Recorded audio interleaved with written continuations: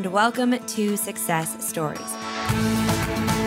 I'm Kendra Hall, Chief Storytelling Officer at Success Magazine, and this is the podcast where we sit down with the brightest stars and the boldest thought leaders as they share their stories so you can create your own success story.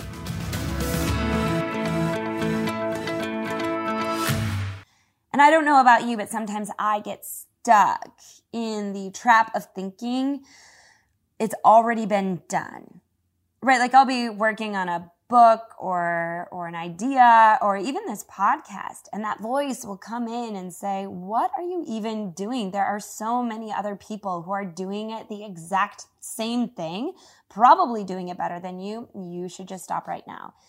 If you haven't ever had that thought, I envy you. It's an awful one. And if you have had that thought, this is the story for you. I mean, it's a story for everyone because her success is just so incredible. But I walked away with a new confidence that, yeah, maybe it's been done before. Maybe it's been said before, but it hasn't been done by me. Today's success story is Jen Sincero. Jen Sincero is a badass. She's a multi-time New York Times bestseller who is best known for reminding all of us that we already have all of the power we need to accomplish anything we want. Her 2013 book, You Are a Badass, How to Stop Doubting Your Greatness and Start Living an Awesome Life, has sold over 3 million copies in more than 35 languages and spawned multiple spin-offs, including the much anticipated upcoming December release of Badass Habits, which I personally cannot wait to read. Jen? Well, thanks for having me. Now, I have to tell you, you've been an inspiration to me for many years, but most specifically and most recently, it was just this past fall, my book was coming out. And so I spent a lot of time in Barnes & Noble manifesting, of all things. We would just find a reason to go to Barnes & Noble for any reason. We would go to Barnes & Noble. And I remember distinctly, you'll probably remember the month, but I walked into Barnes & Noble and I turned to my right and you had an entire wall. Like there was a whole wall dedicated to your books. And I remember I had a visceral feeling in that moment of staring at that, and it was green and yellow. I'm having one right now because I didn't know that. In New York City on 86th Street, an entire. Well, I know I miss Barnes & Noble now. Like I know we should say that we're recording while we're still in the pandemic, so I'm sure conversations are always hinted with that. But I remember standing there and looking at that wall and wondering, I wasn't even at the point of someday I want a wall, but wondering, how does one do that? Like, what kind of woman can make that happen? And I know that our listeners of Success, if they haven't read your books, you need to go get them. You Are a Badass. There's one that's yellow. There's one that You're a Badass at Making Money. That one's green. Go get our books. But I think I want to start there, Jen, with our listeners that haven't heard your story before. Can you share a little of it with us? Well, I started getting into the whole self-development thing because I was a train wreck, which is often how most people do it. I was in my 40s. I was living in a converted garage. I was making, I think, either 30 grand or less than 30 grand a year. I honestly don't even know how I was getting by. Right. And I just got really, really, really sick of it. And I started reading all these self-help books and going to self-help seminars. And I really focused on making money. That was my big thing. Like I actually was in a band. I was doing a lot of my creative things that I wanted to do. But the money piece was just the thing that was so impossible and so colossally mysterious to me. And so I made it a point. It was my focus. Everything was focused on money. I became just like a one note song.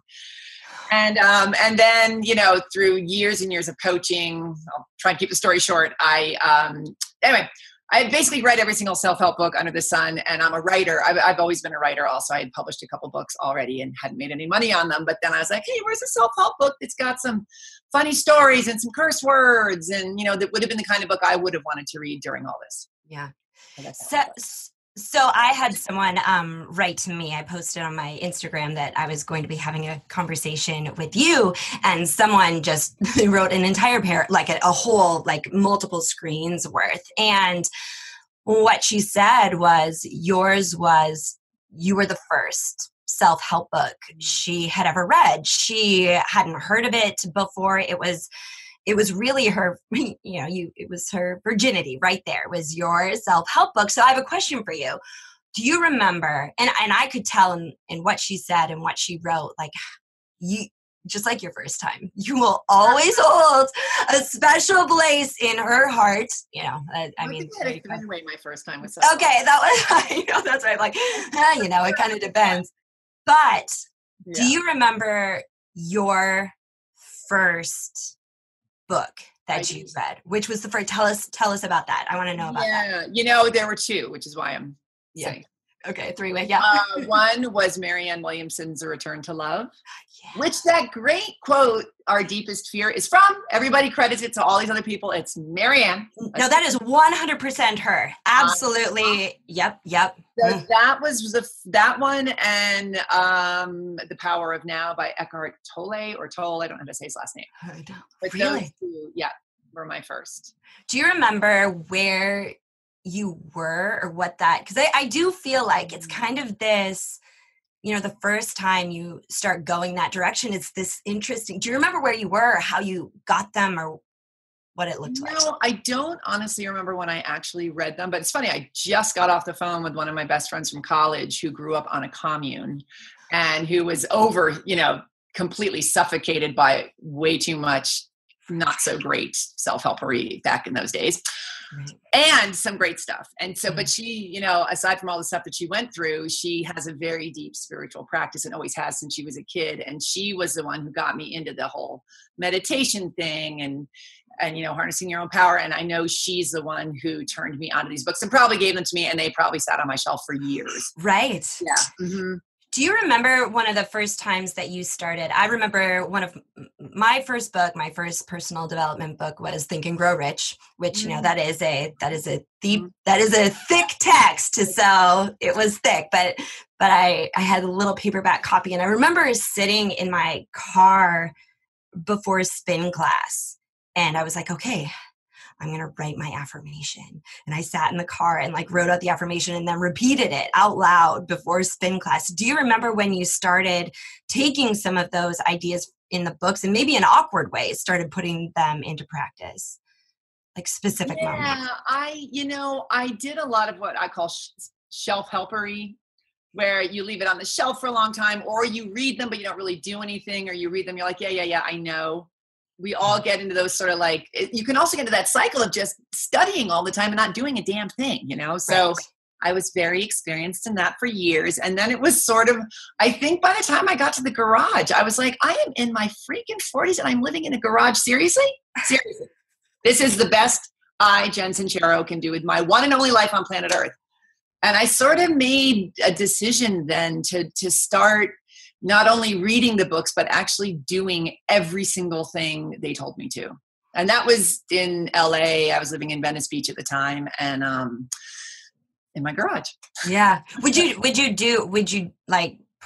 meditate in the garage, or would you go to the beach? I had to do it at home. Beach is too distracting. I never understood that. Yeah, I know. Especially Venice Beach. I know, Venice Beach. My God, you never know what'll happen to you there. Yeah, don't close your eyes, and you don't want to have them open. You're kind of stuck as far as that goes. Now, you said something interesting right away at the beginning, and I love this concept of, I was always a writer. Now, you weren't always writing because you were in your, you had written a couple books, but you were always a writer. Tell me, and I think that that's true for anyone that has achieved success of some level. If they are to trace it back to their childhood, they would see glimpses of who they are now and what they're meant to do. Do you remember, go way back, before the band, before the first books, before the garage, do you remember those moments of early writing? What did those look like?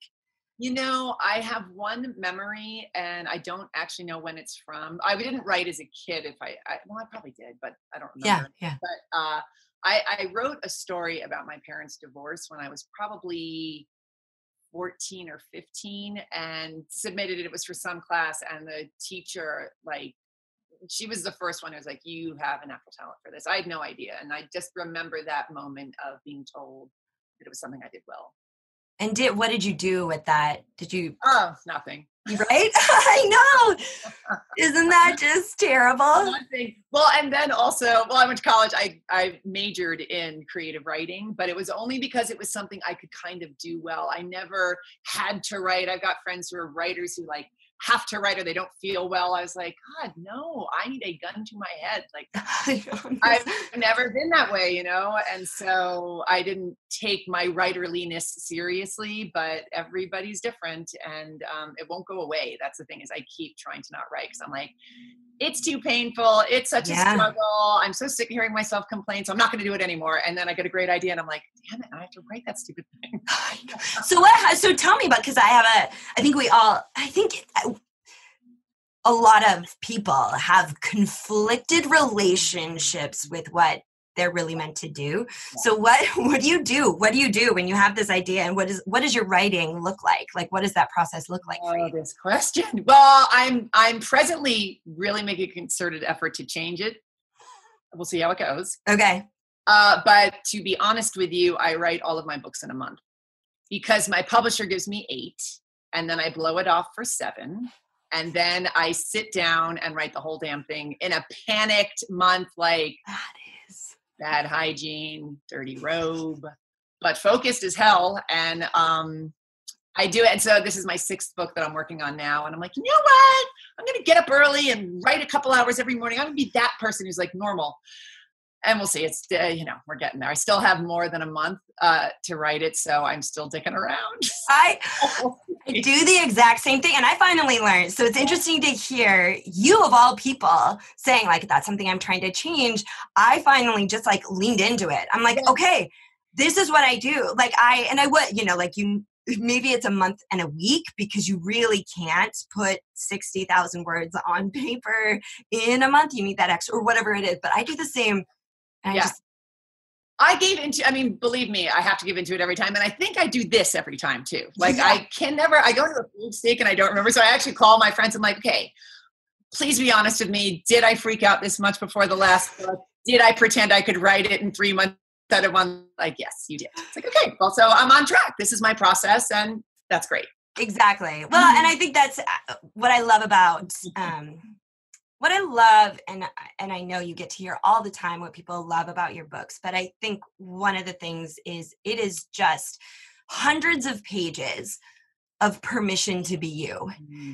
And in everything, like that line underneath is just there. And I love, and you are a badass, that I just opened to a page and it says, love yourself. Like I think that's such an important a message that comes through.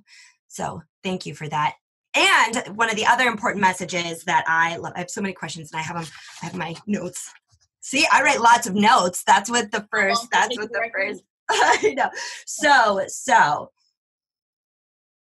one of my favorite concepts, and I think it's so valuable, of course, is that connection with the universe, with the source, with that, and having that faith and having the openness. And I want to talk about surrendering a little bit later. So I'm curious for you, because I know for myself, I know for many people, they can pinpoint a few of those universe, source moments where it didn't really necessarily make sense at the time, but you were trusting that intuition, you were trusting and whatever that calling was. Can you share any of those stories, those specific universe intuition moments that happened for you? Oh Lord, so many. And of course, where are they now? 1 second here. I should have sent this to you. I was like, I know, should have sent it to you. I actually like it when people don't, though, because it feels more organic. So, except totally. No, it's good. We can edit all this. Oh, good. I love it. Situation. Let me think. Okay.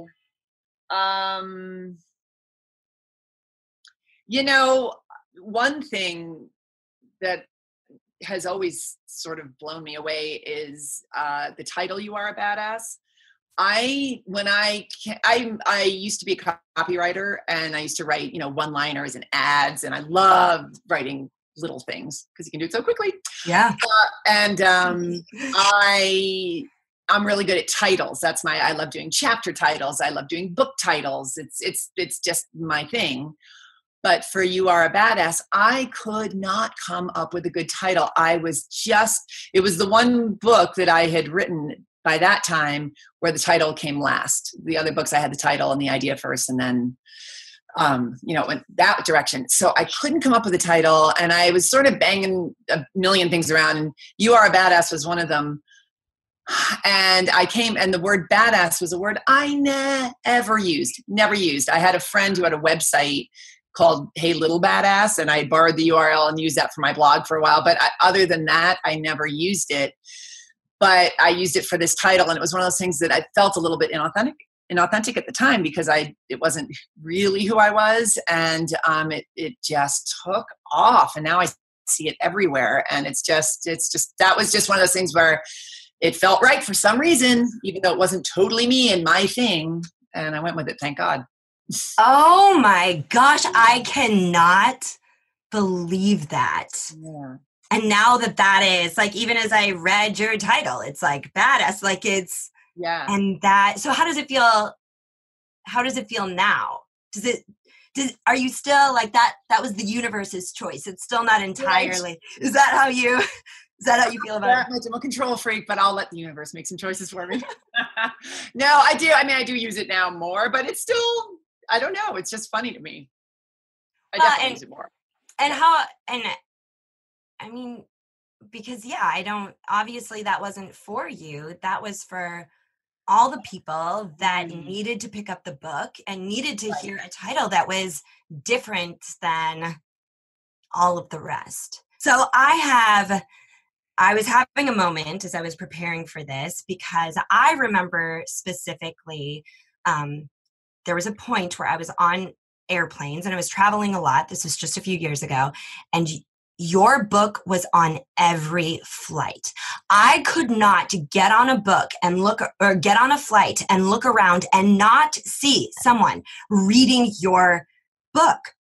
And I was like, where's this book coming from? So then as I was preparing, I looked to see the pub date for You Are a Badass. And it was 2013. And for me, I thought I wasn't on planes in 2013. How could I have? And then I realized that it was published in 2013 and took off in 2016. I want to know about those 3 years. Of course, that never happens. It's unheard of. And I think those 3 years, I can just imagine what happens there. I'm fascinated to know about them. I think timing had everything to do with it. I think also, and I think this is important for everybody to think about, I did not reinvent the wheel with that book. 99% of the stuff I write about has already been said. I just said it in my way. Yeah. So I think what happens with a lot of entrepreneurs is you feel like, why am I going to start a restaurant? Why am I going to be a coach? That's been done a trillion times. What you bring to any endeavor is everything. So being as authentic as possible, finding your own specific voice, finding your niche is so critical. And so I think it was timing. I think the world was really ready for a new voice in the self-help world. Mm-hmm. And I was also the first one to do it. So I think that for timing too, like now everybody's writing, fuck shit, this, that, I know, really, yeah. They really are. So it's they really are. But I was the first one. I got there first. And and by the way, I don't know how well known this is, but it got rejected by every publisher. Everybody said it wouldn't sell. We got rejection letter upon rejection because there were so many self-help books in the world. They're like, she's not saying anything new, blah, blah, blah. Yeah.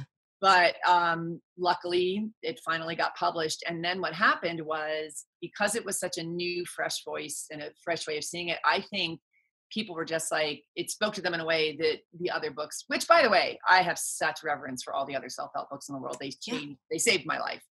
But I think because it spoke so differently, people were like, this is the book that really speaks to me. I'm going to buy 10 of them and hand them out to my friends. And then their friends would buy 10 and hand them out to their friends. So it was a real, I call it the yellow snowball. It just kept getting bigger and bigger and bigger. And so by 2016, we got on the New York Times bestseller list and stayed on it for years, which is a miracle. I can't. So tell me about, how did you feel in those three? Like, were you frustrated? And 3 years is a long time. Like, yeah. were you frustrated? Did you have moments of doubt that maybe this isn't what you should be? Like, how did you feel during that time? Are you kidding? I had written 2 books before that I probably lost money on one of them and made, $35 on the second one. So the fact that I like got in advance and had a book in the world, I was like, woohoo! Yeah. And then, I was a life coach. So I had my life coaching business and that was going great. And, so I was doing what I set out to do, which was to make money. And I had this book that I was proud of, but no way in hell was I sitting back waiting, like, when am I going to be on the bestseller list for years? What's taking so long? Like, man, holy shit. When do I get a whole wall to myself in Barnes? Yeah, right. Exactly. Barnes & Noble. Here's my wall. So tell me then about that. Do you remember the day or where you were or that moment when you get the call that you're on the New York Times bestseller list? Do you remember where you were? Yeah. Tell me about that. On my way to my friend's house, and we were going to Albuquerque to see Steely Dan and Elvis Costello at the casino. Nice. At the casino. And and my agent called me and told me, and it was so exciting. It was so exciting. It was just incredible. I mean, that's what, that's the big kahuna. Yeah. It's still, I have to say, it almost still looks like I'm looking through binoculars backwards. Like there's the whole badass Jen Sincero universe, and, I'm sitting here in my robe, with my dog. It's so amazing and weird. That's so good. That's so good to hear, though, because I do think that it's easy to believe that at some point we're going to achieve this and at some point we're going to achieve that, and then we'll feel different. Yeah. And the sooner we can learn that we are who we are, no matter, and to not wait to feel different until you get to a certain point, but to... That's a great point. Yeah. Right? Yeah. And I mean, I do feel I'm not the same person who was living in the garage by any means, but I also am just still so grateful and amazed by the success this has had. And also the people who read my books, they're like the coolest people ever. I can't get over it. Yeah. Anyway. Okay. So tell me, did you have any moments, and I know maybe a good place to look is the many, many rejections you got, but throughout the course of this whole experience, because I think we often, when we think about success, when we see you, when outsiders see you, it can feel like a straight line, that you went from here to, or that we erase in our own minds, that it was, you published the book and it was 3 years before it was an international phenomenon. Are there a few moments along your journey where you specifically remember being like, oh, this is a setback? Like, oh, maybe and questioned what you were doing or felt like it wasn't quite right? Well, definitely when it wasn't getting published, when grown-ups at publishing houses were telling me that it wasn't going to sell. That was a really scary, scary moment. And then when I did get a publisher, we had a huge disagreement. Like we finally got somebody to publish it. So it was, and then they wanted to publish it before it was done, in my opinion. And I was like, I'm not putting my name on my rough draft and publishing it. And it was really awful. And so I was going to pull the deal and self-publish. And it was awful. Oh my God. And I'd worked so hard on it and I'd so believed in it, but I had to do it because I didn't think it was a good piece of work. And then it ended up, they came around and whatever, and we agreed, but I had to walk through the valley of fire. And I really do believe that like nobody gets to the top of the mountain without having to do exactly what they write about, by the way. And I'd like, I don't know about your book, but I had to do so many things that I wrote about, and You Are a Badass, before it got published. I was like, why can't I just write like romance novels instead of making you do all this scary stuff? But yeah, so that was definitely scary and a big setback. So what does a Valley of Fire look like for you? Like, was it phone conversations? Was it like, what did that, I'm trying to picture you standing there, like looking at your phone thinking, am I really going to say no to this? Like what, tell me more. I want to know about that. Big crier. Oh, really? Oh my God. Yes. And lots of talking to my people, my friends, letting myself feel that way, like letting myself go to the depths of, it's never going to happen for me. Everybody's right. This isn't going to sell. I've just worked my ass on something that's a big stinking pile of poo, whatever I need to do. And then getting my big girl pants back on and being like, all right, well, so it's going to be self-published. I know not much about self-publishing. I'm going to figure it out. So I just got to work and started researching it and, investigating it and talking to people who'd self-published. And then my publisher and I started negotiating, and they ended up publishing it. But I had to completely surrender and let go and allow what was coming through me to just be like, all right, the universe tests you. There's that great podcast, How I Built This, and it's all about entrepreneurs and how they built their businesses. Every single one, their entire building burnt down, or everybody dropped dead, or there's everybody has a story where it fell through the floor and then they built it back up. And I think that's exactly, like, I have the chills just thinking about it, because it could have just gone along the way that most things do. Like, you send in your draft and they send it back to you, and you go ahead and you move forward, and you wonder if that step had gotten skipped, if it would have been like, you had to learn an important who did you become through having to, because it was action. You were ready to take action. You were ready to go in an entirely different direction. How did you feel once you became that person that made that decision to self-publish? Yeah, where you were like, I think there was probably an element of power there then. Like, okay, I'm doing this. I'm taking back control. There was, and I was really sad because I really didn't want to self-publish, because I published 2 books. I was with Simon and Schuster before that. I was like, I like having a publisher. And even though I do think self-publishing now is a whole different ballgame, and you can completely knock it out of the park. Absolutely. It's such a DIY world now. But I just knew myself, and I knew I wasn't going to love it. Or who knows, maybe I would have. I know nothing, quite frankly. No, but I wasn't that excited, but I was doing it. So it did feel good to just take control and not be a baby and be like, all right, it's not happening, do it. So it was empowering for sure, in a way.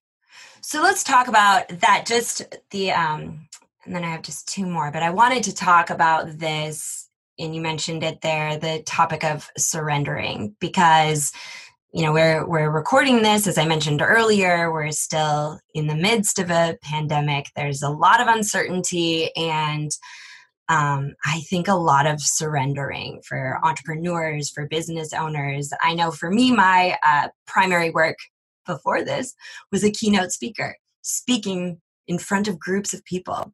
Yeah. That isn't a job anymore.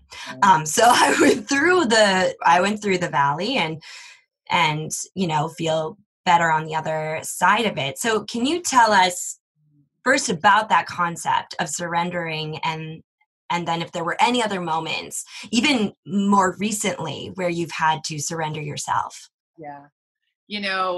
I want to just speak to something because I don't want to forget it while I'm talking about something else. Yeah. Well, I'm talking more about the practice of surrender, but what you just said is so, so valuable, that when you physically can't, or just literally can't do what you are setting out to do because the universe has a different plan and you're forced to surrender, there are so many silver linings that you just blow past because you're so on a trajectory and you're so in your reality that you've created by your beliefs, words, and thoughts, that you don't see. We literally, they say you don't know what you don't know. You don't literally see or consciously recognize any of these other possibilities that are all there all of the time. Mm-hmm. But because you've decided things are a certain way and that reality is a certain way, you don't see them. So there's so much beauty to be gotten from a time like this and from surrender.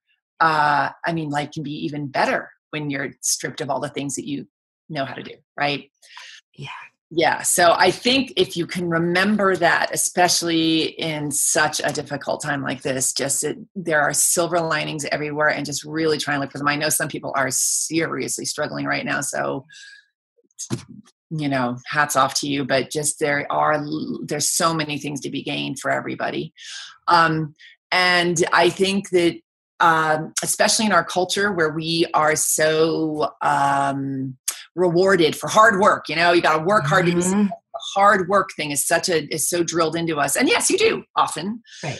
And surrender at the same time. So do everything you know how to do. Write the book, study the topic, learn about publishing, do all the work and take it very, very seriously. And at the same time, you've got to lean back and breathe into it and let it go. Let go your expectation. Let go everything you know how to do. Let go everything that you're assuming is going to happen, because there's all these other silver linings out there that are even bigger and better than what you're planning. And if you don't give it some air and some space, you'll never get it. I really do think that this time, and going back and rereading your work right now to prepare for this, it's so important. So even if people have already, and I'm not exactly sure when the podcast will air, but even if people have already read You Are a Badass or any of the others, to go back and reread them now in the pandemic, post-pandemic, and to see those moments, those silver linings so what would you say to somebody who surrendering isn't one of their strong points? Like, does it take practice? Is there something they can do? Like, what do you do? First of all, become aware of where you're white knuckling your life. Start paying attention, especially to phrases like "I know," and just start and be playful with it. Just catch yourself getting worked up about somebody not doing something the way you want them to do it, or something not going the way you want it to go, and just like, oh, look at me, aren't I cute? I'm having a complete meltdown because somebody left their jacket on a chair, or whatever your thing is. Yeah. And just notice it and let it go, and start doing it with little things that don't really matter that much, so that you can get into the habit of releasing. And then it'll be easier with the things that you're really white knuckling, that seem to be much more important, that really need your attention for surrender. I think that was my favorite part, is that act of surrendering and how powerful it is when that happens. Okay, so just a few more. Jen, when was a moment that you thought to yourself after all this, you're like, and it could be a small moment, I think we have these in small moments, where you were like, oh my gosh, I did it. Like, I went from my garage to making 7 figures. When you have that moment and you're like, it happened. I did this. Do you have one of those, or a handful of those moments where you're like, oh, this is it. I did it. I have a really strong delay. And I think a lot of people have this. I didn't even believe I was a writer. I had my very first book sitting on my floor, published by MTV Books, and they're, a real publisher, I guess. Mm-hmm. There's someone around. Yeah. And I thought it was beginner's luck. It took me years to even be able to say with a straight face that I was a writer. So this success of mine now, I don't feel like it was a sort of lightning bolt moment, like I did it, but I definitely have a very different relationship with money now. We're totally besties. I still have some weird things around it, but it's a totally different ball game. And just the way I live my life and the things I do are totally, totally different. So but now it's kind of normal. So I am not answering your question, and I don't know the answer. I don't think I did have one. I think by not answering it, you're answering it in a very interesting way, which is, I think that there are so many people who are so focused on, like, don't see what has happened right there in front of them, right? And so then like, you don't have those moments because your book's sitting next to you, it isn't really real. So looking for those moments where you're like, oh, okay, this thing has happened. All right, one more. Oh, yay, okay, yeah. I have one moment that I can remember, which was when I was speaking on stage at a Tony Robbins event in front of 8,000 people. Actually, it was with him-ish, and in front of 8,000 people, and that was the most people I'd ever spoken in front of, and it was huge and totally intimidating. And it was not 8,000 fans either. I'm great on a book tour. Yeah, right. Yeah, 8,000 strangers basically, and it was an out-of-body experience for sure. So what were you thinking when you were standing backstage, right? Because they read your introduction or whatever, and then they call you out. Tell me about that. Like, what did that? I get really nervous before I speak, and I do and I don't. When it's my people, it's so cozy and fun, and I love that. And I know you're a professional speaker. I thought I would love it because I used to be in a band, and this was going to be like rock and roll for me. I don't love it that much. Like, it zaps my energy, which is how I sort of base things now, is like, does it give me energy or does it take away my energy? And it's not that big of an energy boost for me. So I get really nervous and certain that I'm going to forget everything I wanted to say. And then I get on stage and I'm usually fine, thank God. And I go into that fugue state, and then all of a sudden I'm off stage and I don't remember a thing. What about happened? Right. And then it's all the lights and you can't see any of their faces anyway. So yeah. I know. Okay. One last question. Who is someone's story that inspired you, but maybe they wouldn't necessarily know it? Well, one person that I've always really looked up to is Dolly Parton. I have just always adored her spirit and her energy and her, she's a really smart businesswoman. She can make fun of herself. She looks like she's having a blast. She loves her work. And I'm sure she's got all sorts of downsides and things that make her sad, and nobody's perfect, but I just love her energy, and I think she's incredible, and where she came from and what she created, and she's awesome. Yeah. She has that quote, right? That's like, people think I'm a dumb blonde, but I know I'm not dumb, and I know I'm not a blonde. Mm-hmm. I love that quote. I love that quote so much. Okay. So what's next for you, Jen, and where can we find you? You can find me at youareabadass.com or jensincero.com. They both go to the same place. And next for me is Badass Habits. And I'm really excited about it because they're just, if you can shift your habits, which you can, changes everything. And then you don't have to think about it anymore. I'm really into ease, man. Yeah. Making life easier. And just to build it right. And I do think when I saw that was the next one, it's such a perfect progression, because you can be out here and be like, okay, these are but then to just build it in so you don't even have to, so it's not even a thought. Right. And I'm reading the book kind of like a course. So that's what I'm really excited about, because I'm a coach. So I'm very like, now do this. So I've laid out sort of a course-like aspect, which I really hope will be helpful to people. Ooh, so there's the book and maybe a course that goes with it? Well, it is the book. So the book explains habits, it explains a whole bunch of stuff, but part of the book is you do things every day. It sort of walks you through a process. So I love that. Yeah. Well, thank you so much for joining us on the podcast. I'm so glad we got to connect. Thanks, Jen. Thank you so much. It was really fun. Bye. Thank you. We'll see you soon. If you enjoyed this conversation, look up an inch or down an inch and check out all of our previous discussions. You can find those at iTunes, Spotify, Overcast, Stitcher, or wherever finer podcasts are sold. And of course, check out the latest issue of Success Magazine by heading over to success.com/subscribe and get more inspiring stories like this delivered right to your front door. Be sure to give us a review on Apple iTunes, and you can find me at KindraHall.com or on Instagram at KindraHall. That is Kindra with an I. I can't wait to hear the stories you'll tell. Until next time.